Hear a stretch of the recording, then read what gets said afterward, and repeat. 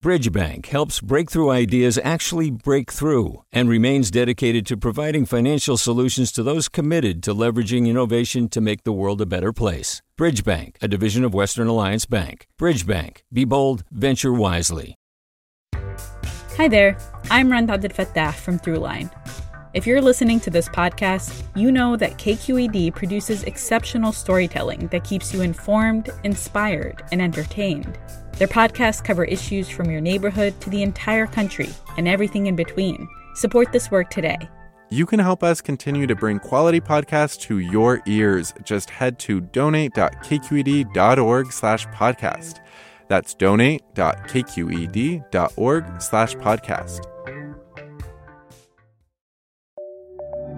From KQED.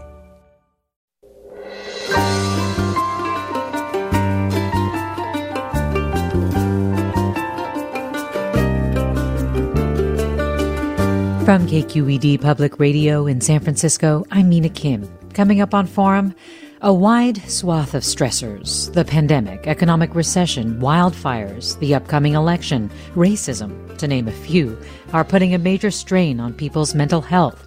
Any one of those things can be enough to trigger stress, depression, and anxiety, let alone dealing with several at once. In this hour, we talk with experts from different disciplines about ways to cope with multiple concurrent stressors. Join us after this news.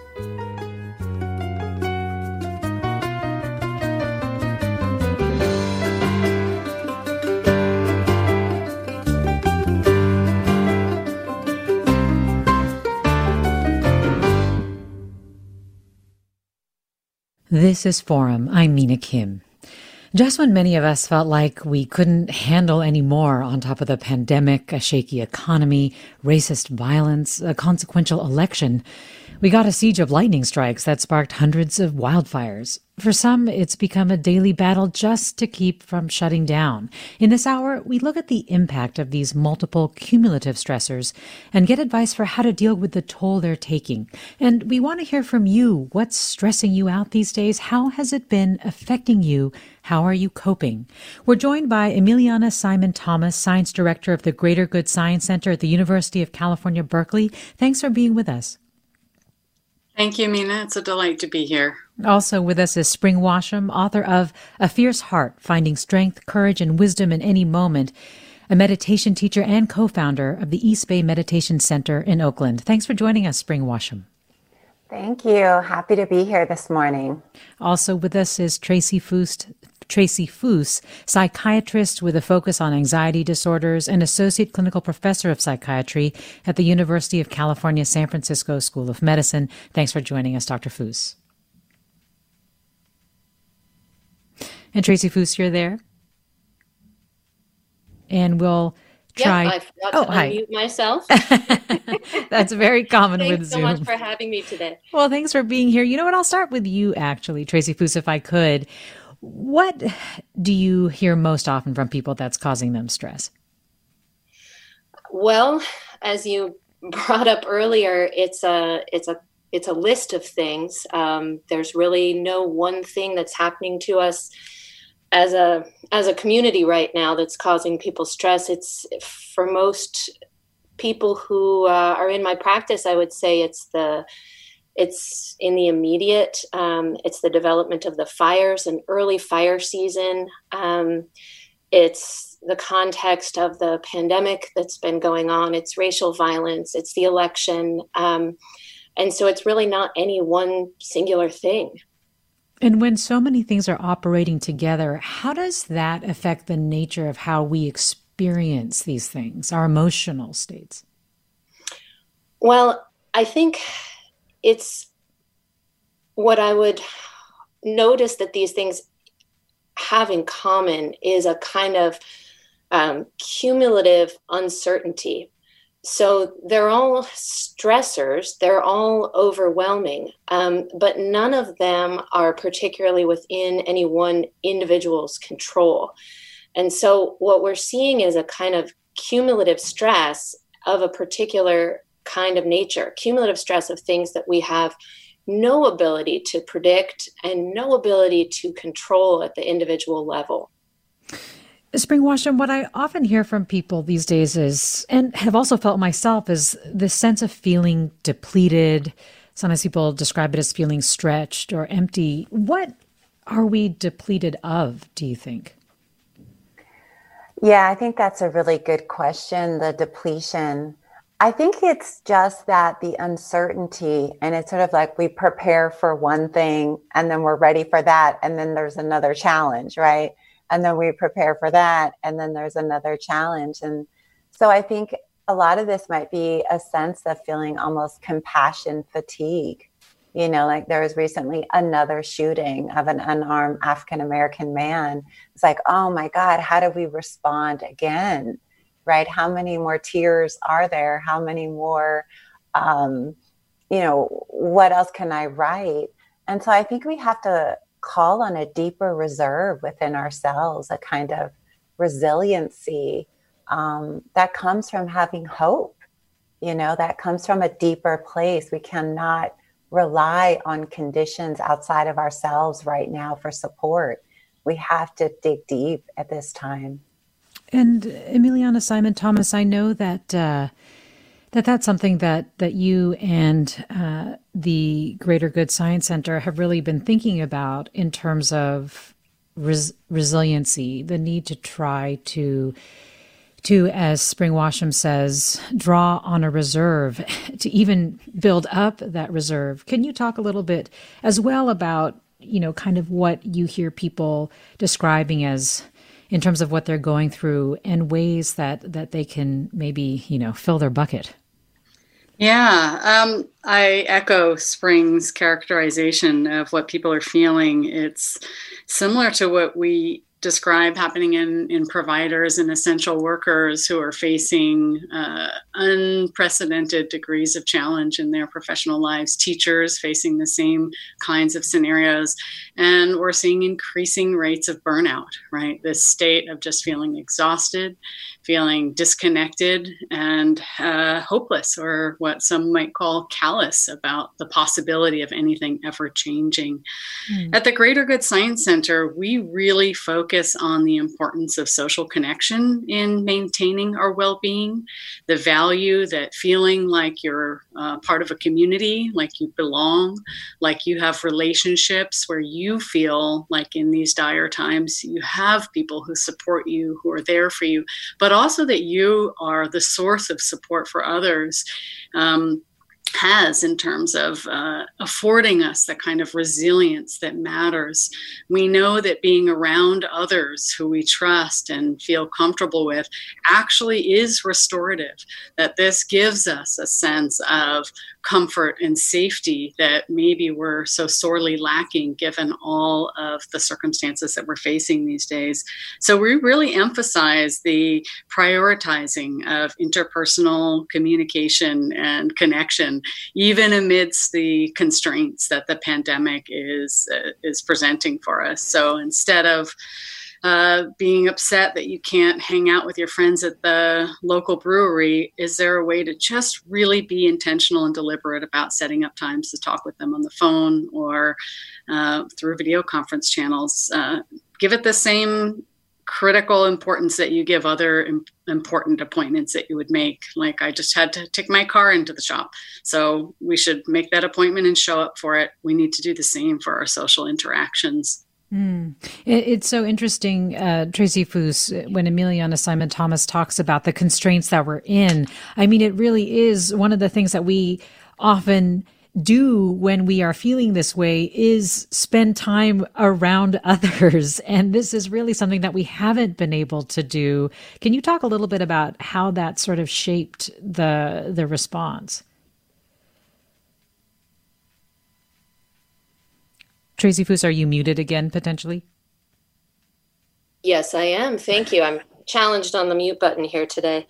I think that Emiliana makes such a good point. I like to remind people that we're all still animals, and we are social animals. And one of the things that social animals need to be well is social connection. And so I think that it's important to think about what happens with the deficit of that social connection, that simply being isolated will raise levels of stress hormones in our body, like cortisol and adrenaline. And simply the isolation will impact quality of sleep, even without the awareness of the stressful factors going on in individuals' lives. Just that social isolation alone is a stressor. And then on top of that, right, I feel like what I hear are people sort of judging themselves for not being able to deal with all of these things, especially this sense of like, I should be able to handle it, Spring Washam. Other people have it so much worse than I do. I mean, are there ways that we're making it harder or worse for ourselves? Well, I think here in the West, we make everything worse for ourselves by adding in 1,000 levels of judgment on top how we are doing. You know, we think that maybe we should have it all together. If you're a parent, you think I should be able to do this, or, I can work from home, I can do it all. And there's so many balls, in the air. And again, the uncertainty, we don't have an end date. We don't know so many things. So I think really right now for most people, what an ingredient that you could really cultivate right now is self-compassion. Just knowing that, we're all kind of hanging on here. And I know for myself, there's these days where I feel like I do have it all together. Like today was a great day. And then the next day it's like, oh no, there's just chocolate and Netflix, and just knowing that you're going to have these waves, that you're going to experience these highs and lows, that we need to have a lot of compassion. Our emotions are really triggered. We're activated. We're experiencing things that we haven't before. And so to really be gentle and not add on a whole bunch of expectations that you're going to be perfect and you're going to eat perfectly and you're going to work 50 hours a week and you're going to be great at homeschooling your kids. And it may not happen. It may happen 1 or 2 days a week, but it may not happen 5 days. And so we may need a moment to fall apart a little bit or take a break or pull out. And I think we need to just make space for that with each other and be really honest too when we need support. Like, hey, I can't do this right now. Can you come over? Can you help? Or can I call you? I think that's the other thing about our culture is we sort of mask a lot of things. We hide the levels of stress that we really experience. We put on that mask of I'm fine, and we're not. And I don't think that that's helpful right now. I think really it's a time to be very real with yourself, with our families, and come together as a more of a tribal culture, get support, build a better system than the kind of I can do it alone, carry it all on my back. It's too much for any one person. So we need people to be together, and we need to be more real about what's happening. We're talking about how to cope with multiple stressors with Spring Washam, author of A Fierce Heart, Finding Strength, Courage, and Wisdom in Any Moment, and a meditation teacher and co-founder of the East Bay Meditation Center in Oakland. Also Tracy Foose, professor of psychiatry at University of California, San Francisco, and Emiliana Simon Thomas, science director of the Greater Good Science Center at UC Berkeley. And we want to hear from you. What's stressing you out these days? How are you affected? How are you coping? Give us a call, 866-733-6786. Again, 866-733-6786. You can also get in touch on Twitter and Facebook at KQED Forum or email us at forum@kqed.org. I'm Mina Kim. Stay with us.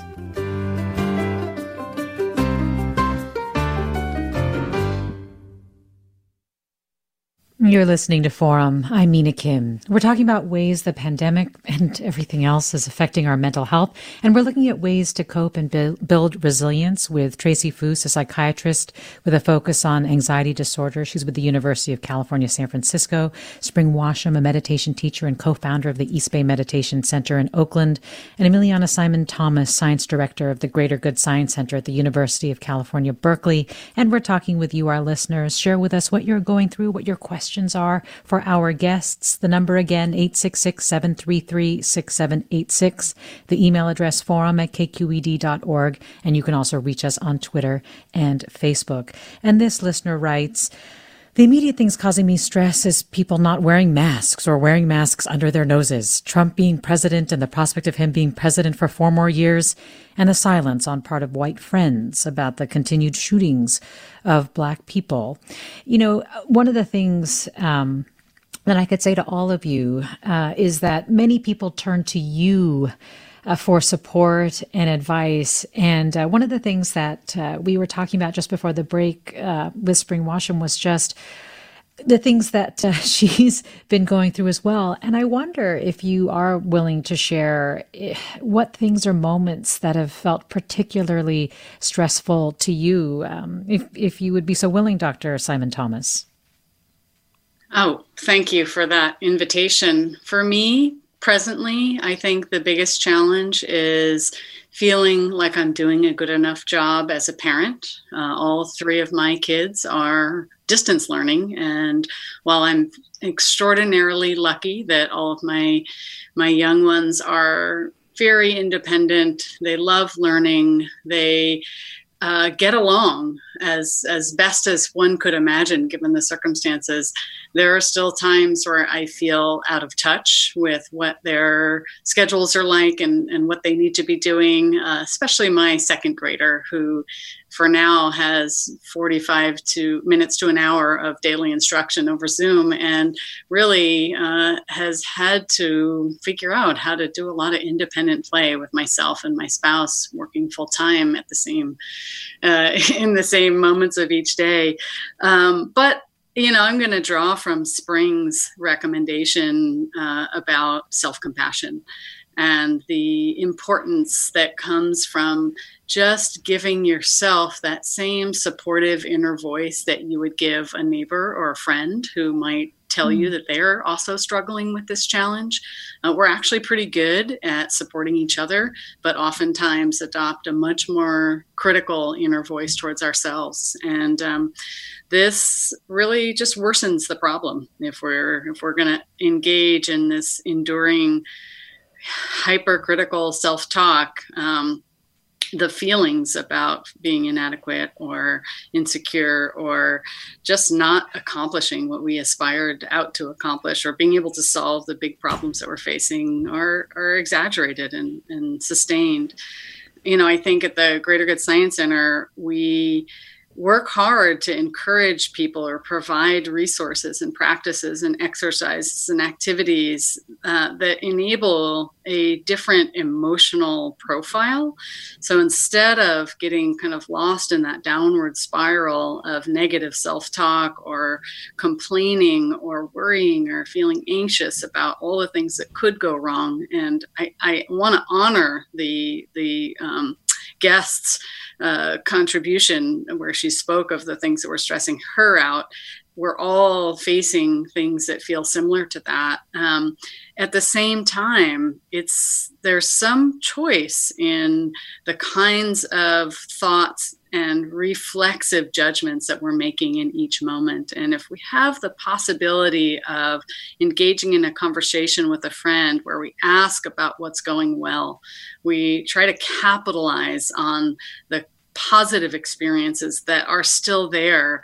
This is a way to just shift the balance a little bit and bring yourself moments of levity, of enjoyment, of safety that, again, balance the scale so that you're not always in fight or flight mode. You're not always ready to run or fight, but instead, maybe you have this ability to think broadly and creatively about how you can engage with your community to take action against the forces that are causing us so much stress. I like that. I also like what you were saying earlier in terms of a strategy of how would you talk to yourself about what you're going through if you were a friend, because I think you're right. We are gentler with our friends than we often are with ourselves. Let me go to Annie in Berkeley. Hi, Annie. Join us. Hi. Hi, you're on. Hello? Go right ahead. Hi, yeah. I had 2 points. The first is more immediate. One is the stress relievers is physical, so can't exercise in the Bay Area. We can't go outside at all. We can't go inside to a gym or a closed space because of COVID. So that's normally a stress reliever, and it's going to be a long time just even being able to do any kind of outside activity. So that leads to stress and depression. And the second, which is a bigger long-term thing, is the economy and economics right now. Unemployment and just the economy, not knowing when things are going to get better, and it could be a long time. So those are kind of my 2 points, and especially just one last thing with the economy and jobs, and feeling the pinch on your family and yourself. It's bigger than just talking to your friends, right? It's just depression or stress or whatever that goes on for a while. Yes, thanks, Annie. I mean, Tracy Foose, this uncertainty, the uncertainty of so much of this situation is really coming back again. And then the kind of anxiety that comes with economic uncertainty and all of that. What are your thoughts for ways to address that? What we're going through that's unique this time? Yeah, I think what's unique about this situation that's really somewhat unprecedented is its global scale with regard to the pandemic, and then the duration of stress. So we have seen around the globe multiple examples of traumatic experiences that human beings have gone through, that populations have gone through. But there's often a sense looking back in history, well, this was the beginning of that trauma. This was the end of that trauma. And what we're in right now is what I would call trauma limbo, which is we're going through a lot of unresolved, unfinished, unclosed traumatic experiences. And so we really are in the midst of not knowing what the world will look like when we're on the other side of this fire season, when we're on the other side of what's going on with the economy or political climate, or what's going on with race relations, certainly in our country and around the globe, or what's happening right now with regard to the fires in our community. We're in the midst of a great deal of uncertainty. And to one of the guest callers' points, when we're usually managing this in three basic ways: the connection to other human beings, physical activity, and what we might call meaningful, purposeful, intentional activity, that kind of growth activity of solvable problems that we look for in our life and get on solving. All three of these arms of coping with stress are blocked off in various ways in this particular traumatic experience that we're going through. So many of us actually can't go outside to exercise for a variety of reasons. Pandemic and fires. We can't connect to other people for some of those same reasons. And these problems seem of such a scale that it makes it very difficult for us to look in front of us and find what feel like solvable, manageable problems to dig our teeth into.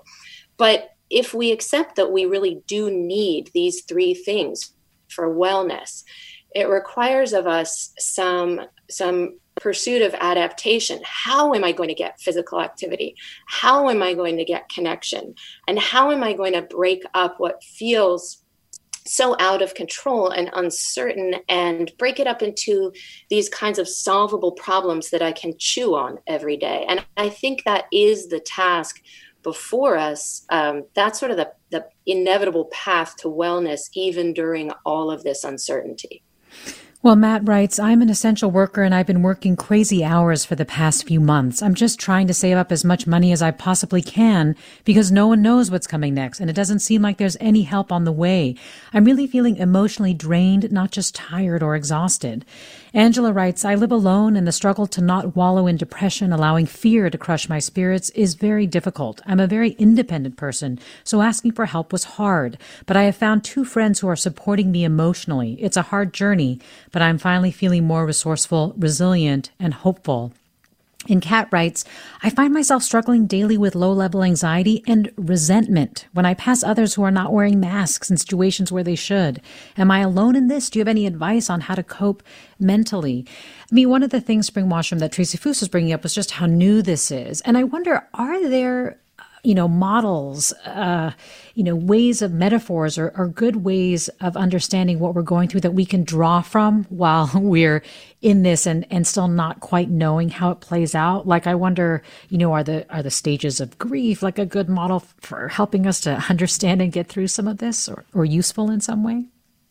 Yeah, I mean, I think that that's one way that many of us are coping. We are experiencing, or we have experienced. It seems like with this whole journey over the last few months has hit people at different moments, right? There was the first wave, the second wave, right? And that can bring out different things. But I think one of the bigger things that I just want to also put on the table is that, we're in a situation, all of us, where we have to deal with our minds. And I think we're not a mindful country. We don't get taught mindfulness skills or emotional intelligence, right? These are not something that our culture has valued. But at the end of the day, that is the most important thing that we have, is how we relate to our own mind.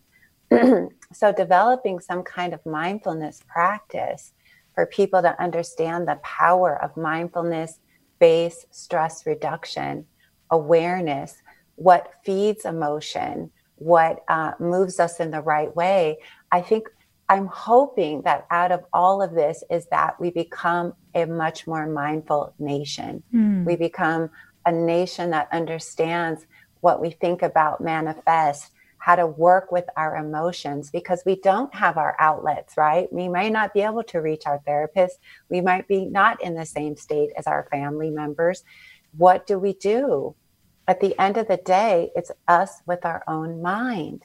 And learning meditation, practicing mindfulness, learning how to work with our anxiety is something each of us is going to have to learn how to do at this stage. We can go through the stages of grief, but we have to do it with mindfulness. Everything that we do now we have to become aware and awake and understand emotions and become much more emotional intelligent. And what might be a first step to mindfulness, especially for someone who hasn't necessarily practiced it?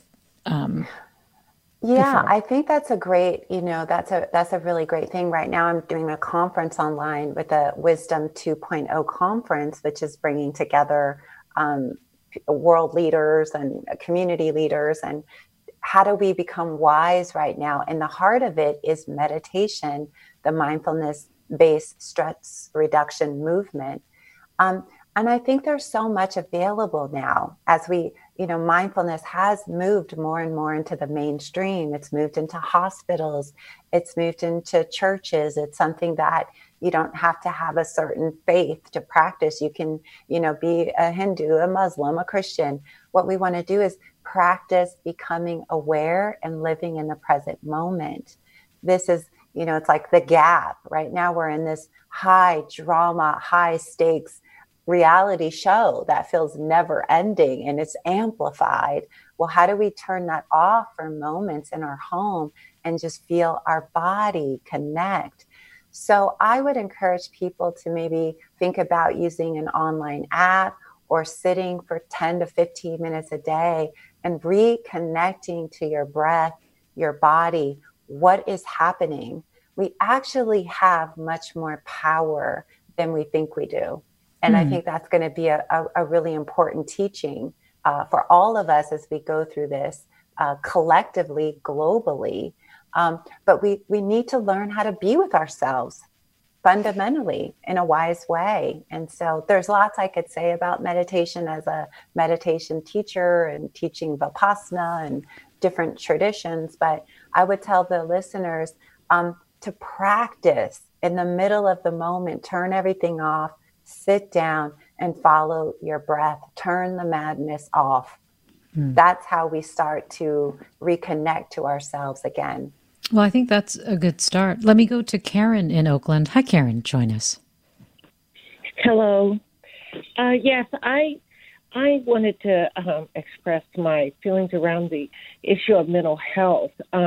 My sister is severely mentally disabled. She is bipolar, and it seems like the situation with COVID and has exacerbated how I can help her, and resources that were already difficult to get her into before COVID have seemed to disappear. And it's only added to my stress. I don't know how to handle the situation. I don't know how to help her. And she's extremely angry. And at this point, she's homeless. And I feel like the resources that were there before are not there anymore. And I don't know what to do. Well, Karen, thanks for sharing that. And I'm sorry for what you're going through. I mean, Emiliana Simon Thomas, you talked about, wanting to help others and that being such a healthy thing. What do you do if you're in Karen's situation? My goodness, if you're in Karen's situation, I wish I had a really systemic answer that directed Karen to the resources that she absolutely deserves and should have access to. And it's heartbreaking that I don't have that answer for her. But what I can say is that, Karen, it's of utmost importance for you to direct that lens of self-compassion towards inwards at this time. I hear you expecting yourself to be able to solve or tend to your sister's needs. I have a sister and 3 brothers, and in your situation, I would be wildly uncomfortable, devastated, and heartbroken about it. I think in honor of what Spring was sharing, just to begin to manage your own feelings and put yourself into a foundational place where you may be able to continue the pursuit of identifying what resources might still be available. Just having the energy and the motivation to go on can come from noting what goes on when we are in this state of persistent distress and anxiety. And what we know empirically is that feelings like anger and frustration and feeling discouraged or hopeless, that a lot of these have cognitive consequences. And go ahead. Yes, please finish your thought. We have 30 seconds. Just the cognitive consequences can make us behave in ways that are not as fruitful as we'd like. And so bringing ourselves into a place where we feel content and capable is an important strategy for being able to move forward, for being able to do something to help in the way that is most important. Emiliana Simon Thomas is with Greater Good Science Center at UC Berkeley. We also have Spring Washam with us of the East Bay Meditation Center in Oakland, and Tracy Foose of UC San Francisco's School of Medicine, Associate Clinical Professor of Psychiatry. And we'll have more with them and with you after the break. I'm Mina Kim.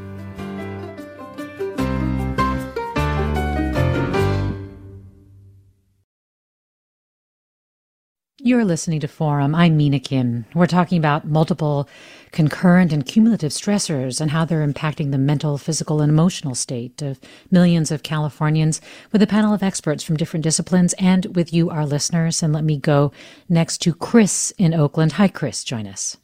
How are you? I wanted to thank you guys for the conversation, and the comments about mindfulness are well observed, since I am think like most of us struggling, or when I can, I'm trying to pay attention and be more mindful. One thing I noticed immediately after the shutdown, the other caller said, can't go to the gym, can't go outside, can't go see your friends. You know, I row on a team that rows. I'm in a band that plays music. Can't do any of that stuff. And I felt not selfish, but I felt like I'm losing my freedoms. You know, these things that I'm free to do in my schedule that I've chosen for myself. I like to finish this, drive over there, go do that, finish that, go see somebody, and then go home and sleep when I can, how much I want, then do it again and be free to set my own schedule. You can't do any of that.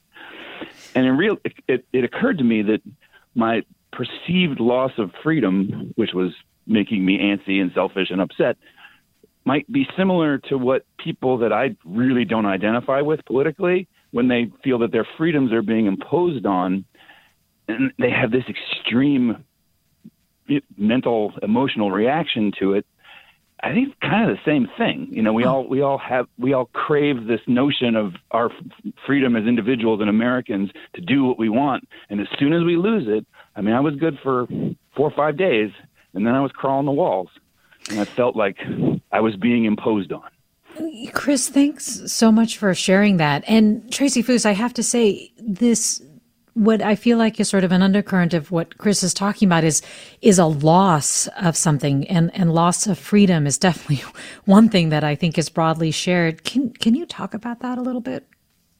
Yeah, I love that term, that it's a loss, because I think we're managing a lot of what I'd call loss stress. And we at Baseline have lots of stress in our life that we invite into our life. Any willingness to move toward change, to go to school, to purchase a home, to have a baby, to take on a new job is stressful. And we might think of those as growth stresses. And what the caller's describing are loss stresses, meaning we're actually losing the ability to take things on or to continue to engage in things that are important for us.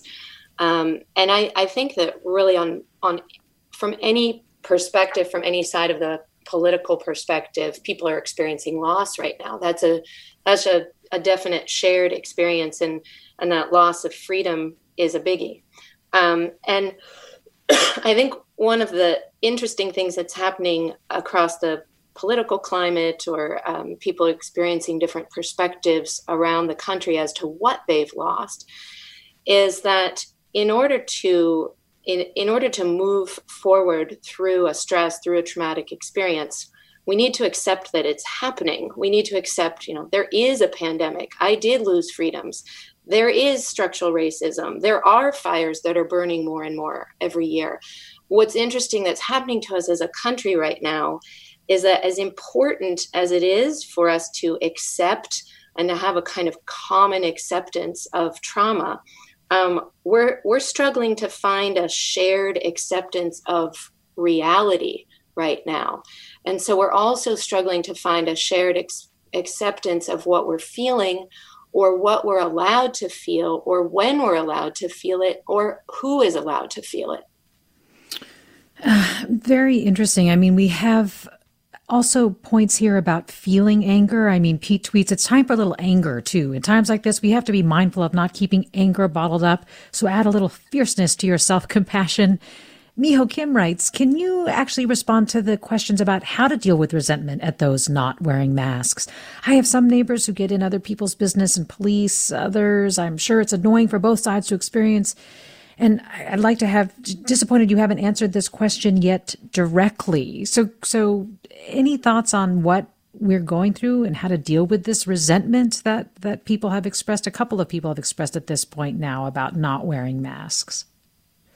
Tracy Foose, any thoughts on that? Oh, yes. Yeah, I think that to accept an emotional experience and to be able to name it like that, to say, yes, I am feeling resentful, and here is what is triggering the resentment, and to allow ourselves to feel those emotions and to at least voice them to ourselves, even if we don't feel that we can be vulnerable and voice that resentment in our community or in our online, in our social network, to say, this is what I'm actually feeling. This is what is triggering those feelings.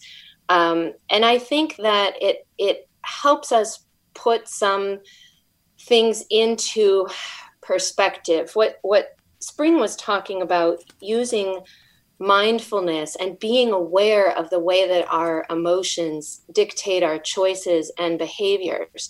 I think it helps to name these emotions so that we understand when we're internalizing responsibility for everything bad that's happening around us. Like one caller is so internalizing her sister's plight and internalizing responsibility for turning her sister's situation around. We have other callers who are feeling intense externalization of responsibilities, this intense feeling of resentment, which is equally uncomfortable, feeling like if only people would make healthier choices, would make more socially responsible choices, the world would look very different. And I think what Spring is alluding to is how helpful it is to find this middle ground of awareness of emotion and of acceptance of what we're feeling and of acceptance of what's triggering it, and to really start to name these things for ourselves so that we can make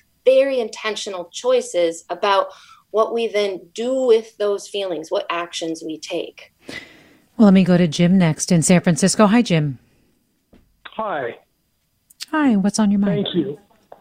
I worked in hospice from 81 to 87 during the horrible San Francisco AIDS situation. And one of the things that we were taught and learned to do to deal with our feelings and emotions were to speak out loud. Saying whatever it is that's inside of you out loud takes 50% of the pressure off of you.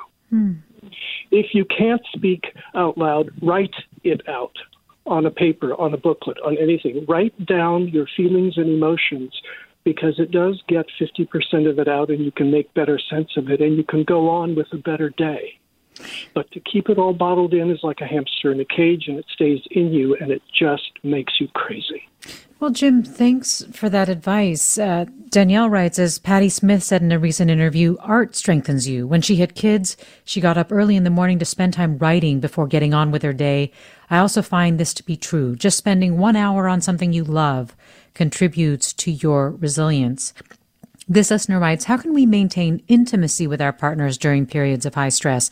I'm currently managing clinical depression, assisting a parent with cancer, dealing with a neighbor actively facing domestic violence, evacuating during a fire, and have coworkers who don't believe in wearing masks. It's been difficult to want to be close with my partner when fighting all these challenges. Spring Washam, I don't know if you have any thoughts for this listener about maintaining intimacy with partners during periods of high stress, or maybe Emiliana Simon Thomas. Yeah, it's really challenging, all of these things together. And, all I can say with that is that we are all experiencing something together, and we have to remember that it's impermanent, that, in every relationship you'll go through a cycle, and this is to be expected. I don't know that many couples that are really, some are getting married, some are having the time of their life. We're all in these different realities here. But for many people, this is a time of a lot of emotion, a lot of reactivity. It's not usually a time of a lot of romance for certain people when they're depressed. It's just not. And, I'll just kind of echo a little bit on what Tracy was saying, or she was framing it so beautifully. Again, it's to really work with our minds consciously, and to understand that it's okay to experience emotion. We're going to have emotions, sadness, anxiety, love, happiness, joy, but be very mindful what we're feeding. It's different than waking up and feeling sorrow than feeding sorrow all day long, or waking up and experiencing the raw energy of anger, or you see something and it's just anger. Okay, let me just feel that. Let me open to it. Let me even speak it out loud. It's very different than feeding anger all day long with our thoughts. You see, so again, mindfulness has to be there, how we work with ourselves consciously. Well, this listener asks, are there online forums for people to help each other? I've often wanted a walking partner for such internal work, or thought about looking for a women's group. In the pandemic and with the fires, are those options online? And similar to that, this person asks, I'd like to know about affordable options for those needing to talk, whether there are sliding scale clinics for therapy or even free peer counseling programs. Wonder if any of you have resources you'd like to share. Emiliana Simon Thomas, anything come to mind right away? Thanks so much. At the Greater Good Science Center, we have lots of resources that people can use to engage in various practices or activities or learn about the basic principles of well-being. We also have an online course called The Science of Happiness that is infused with many, many discussion threads. And the questions that people are grappling with are really similar to the kinds of questions that we're hearing from our listeners on this show. All of that is accessible to anyone for free of charge. I do know that there are more deliberate, crowdsourced kind of therapeutic communities that are available online, although I am not an expert in that space, so I might ask Tracy to weigh in. Sure. But before, I wondered if I could just offer a really quick response to the resentment question that we keep hearing. How do you deal with that urge to lash out when you see somebody who is not complying with the expectations that you have for what is right or fair or safe? And I think one of the important things to remember, and this aligns with what Spring and Tracy have been saying throughout the hour, which is that part of this is being familiar with our own emotions. And what's true about anger is that when we feel it drives us to look for blame. That's what happens. That's what it's evolved for. We're looking for what's getting in the way of our goals or our aspirations. And knowing that about ourselves, that our threshold for blaming in the wake of an experience of anger is lower. It's just there. We're likely to blame somebody in a way that maybe is less than fully fair. And so we need to correct for that. And one way of correcting for it is really purposefully assuming good intent. If another person doesn't have a mask on, it's really easy to be like, it's because they're a jerk. It's because they're hateful. It's because they don't care. None of that is necessarily true. We have no evidence for that. And there's just as likely a chance that they have good intent for whatever they're doing at the time that they're doing it. Another idea that can help is dwelling in or reflecting on common humanity, the fact that we're all in this together, and our collective potential. Like, we're not going to solve this problem or this series of problems individually. Instead, we have to fold into communities. We have to coordinate our effort and cooperate. Being able to support the caller with the mental health challenge or question, it's going to take policy level and structural level changes. And that only occurs through many, many voices and efforts coming together. So again, the last thing would be to ask a question, like, why? Ask somebody who they are and what they're doing and where they're from, rather than assuming that they're bad. So with that said, I'll pass the baton to Tracy. Well, I would just quickly, though, like to say, related to that, is then how do we put into perspective our political situation? Because that seems to also be what's causing people stress, that people, blame, or other things that are acting upon their emotional states. For example, Carol writes, the main stressor is political. Unless we have new federal leadership, nothing will change. We can't make this happen by meditation and exercise. Mindfulness will not save our democracy. Wendy writes, the uncertainty of COVID is exacerbated by a leader who doesn't have our best interests at heart. Bruno Bettelheim, a child psychologist, said when a child crosses the street, they need to feel that the adult holding their hands is competent and has her safety in mind. We are not children, but when we are afraid, the quality of leadership can help or hurt. So just quickly, Emiliana Simon Thomas, if you have any reactions to that.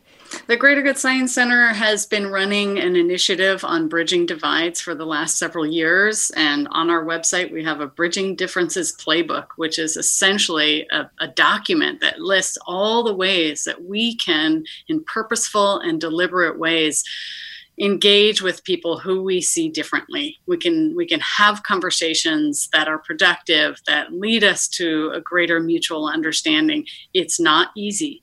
It's not trivial. I am in the same boat of that tendency to just decide there's no way I'm ever going to be able to have a conversation that makes any sense with this person who thinks so differently than I. But that outlook is really not going to get us to where we want to be. And so we all can and should practice these skills of bridging divides, of learning about each other, of figuring out where we share common values, because somewhere we do.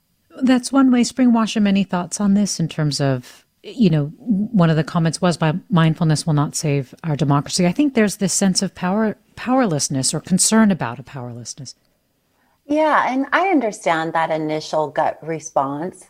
Somebody might imagine everyone's just somewhere on the hills meditating while, Rome's burning. I'm a Black woman. I understand these complexities and also the feelings. But I also ask people to take a higher view, a long-term view.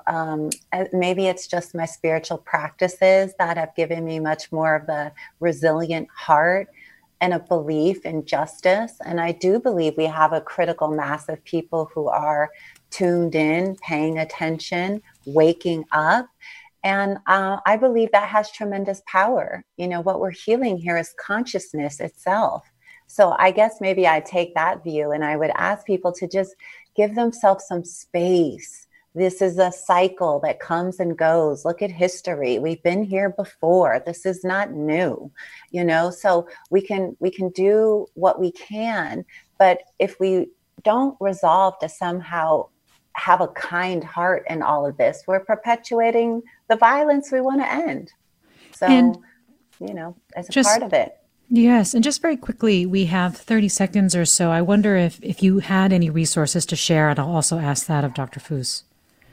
Okay, yes. I would just mention East Bay Meditation Center has all kinds of classes, workshops, programs online, all generosity-based for mental health, for stress reduction, entry to mindfulness practice. It's really beautiful. And Tracy Foose, resources you could point people I would to. actually say, I think those that would have ticked off on my list have already been mentioned. I'm trying to think of any to add, and I'm at a loss. Great. Well, no, I think we've had quite a few things come up. Well, I want to thank you for joining us today. Tracy Foose, a clinical professor of psychiatry at the University of California, San Francisco. Thanks so much. Thank you. Also, Spring Washam, appreciate you being here as well. She's the author of A Fierce Heart, Finding Strength, Courage, and Wisdom in Any Moment. Emiliana Simon-Thomas, Science Director of the Greater Good Science Center at UC Berkeley. Thanks to you as well. Blanca Torres produced today's segment. Really appreciate our listeners for sharing their questions, their thoughts, also their stories with us. I'm Mina Kim. Thanks for listening.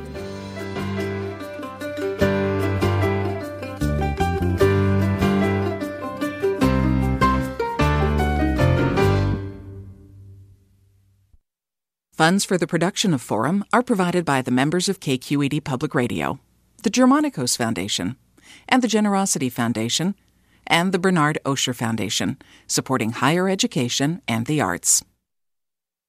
Support for Forum comes from San Francisco Opera. Set 10 years after a school shooting, the critically acclaimed opera Innocence takes us into a complex emotional journey where our understanding of innocence and guilt is constantly upended. Kaya Sariaho's ethereal score collapses the past into the present as a community of survivors grapple with how to move forward. Don't miss the highly anticipated American premiere of Innocence, June 1st through 21st. Learn more at sfopera.com. We've all got those parts of our house where the internet just won't go. Well, if you had wall-to-wall Wi-Fi from Xfinity, you could worry less about dead spots. Because with wall-to-wall Wi-Fi from Xfinity, you get fast speeds, reliable connection in every room, and power for all of your devices, even when everyone's online. That's wall-to-wall Wi-Fi only with Xfinity. Restrictions apply, not available in all areas. Actual speeds vary.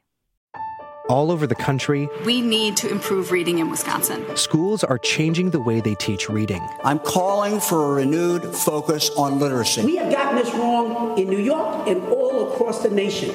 And it's happening because of a podcast. I think your podcast has changed my life. And I'm going to share this podcast with everyone I meet. Sold a Story investigates how teaching kids to read went wrong. New episodes of Sold a Story are available now.